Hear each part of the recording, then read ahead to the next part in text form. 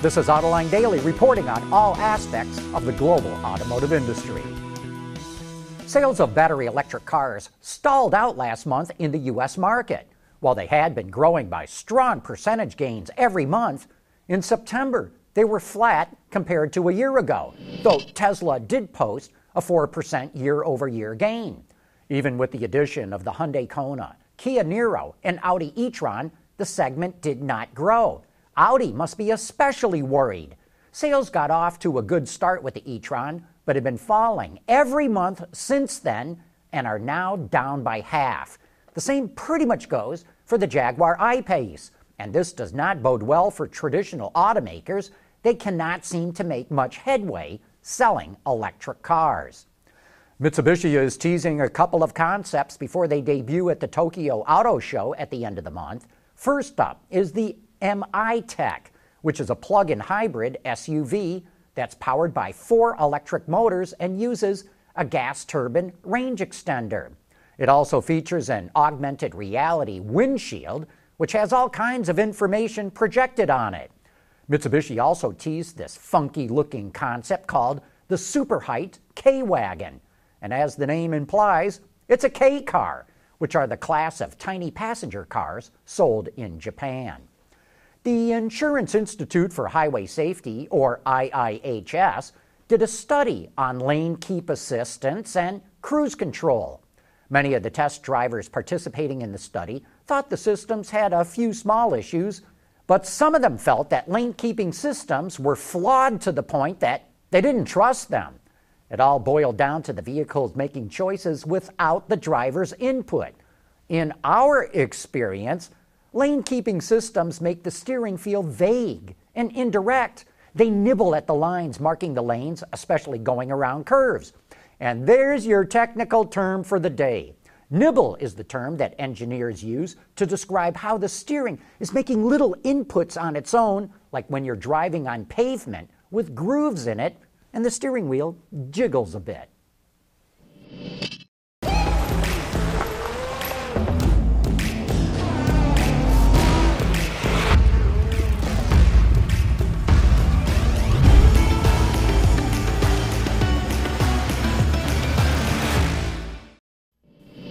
EV startup Lucid Motors is inching closer to production of its first electric vehicle, the Air. The company's gone through a number of issues, but seems to be back on track after a $1 billion investment last year from the Saudi Arabia Public Investment Fund. Lucid is in the very early stages of building a $675 million manufacturing plant just outside of Phoenix, Arizona. Lucid hopes to have more than 2,000 full-time employees. Well, here's our Autoline insight. A greenfield factory costing hundreds of millions of dollars that takes 6 years to build and will employ thousands of people working for a company that has never made anything is a recipe for disaster. And by comparison, Tesla's $2 billion Chinese factory is nearly up and running. Reuters reports the aim is to start production this month and make at least 1,000 Model 3s a week by the end of the year. Speaking of EVs, Electrify America is expanding its number of public charging stations, and now it's coming to your home. Its Level 2 home charger is rated at a charging power of up to 7.6 kilowatts. It has a 24-foot cable and can be used indoors or out. It's Wi-Fi enabled so customers can get charging data on an app, and in the future, it will allow owners to program charging for off-peak hours. The Level 2 charger is priced at $500. Autoline Daily is brought to you by Bridgestone Tires. Your journey, our passion.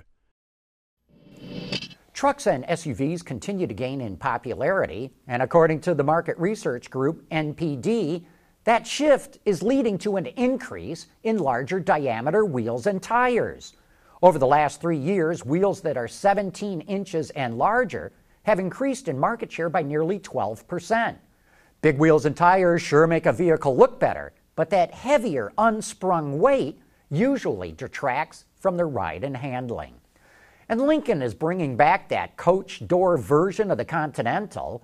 The cars are built at Ford's Flat Rock assembly plant, then shipped to Cabot's Coach Builders in Boston, where they stretched the sedan's wheelbase by 6 inches. It's not clear how many Lincoln will make this time around, but it sold out last year's allotment of 80 cars in just 48 hours. The cars start at $115,000 compared to $46,000 for a regular base Continental, and that alone explains why Lincoln is bringing the car back. I gotta tell you, that is the way to make a profit. Governments around the world are mandating that automakers build electric vehicles, and they're doing it. The only problem is no one knows how to make a profit on EVs. So to learn about the issues that are hindering EV adoption, be sure to watch Autoline This Week on our website or on our YouTube channel. But that wraps up today's report. Thanks for watching, and have a great weekend.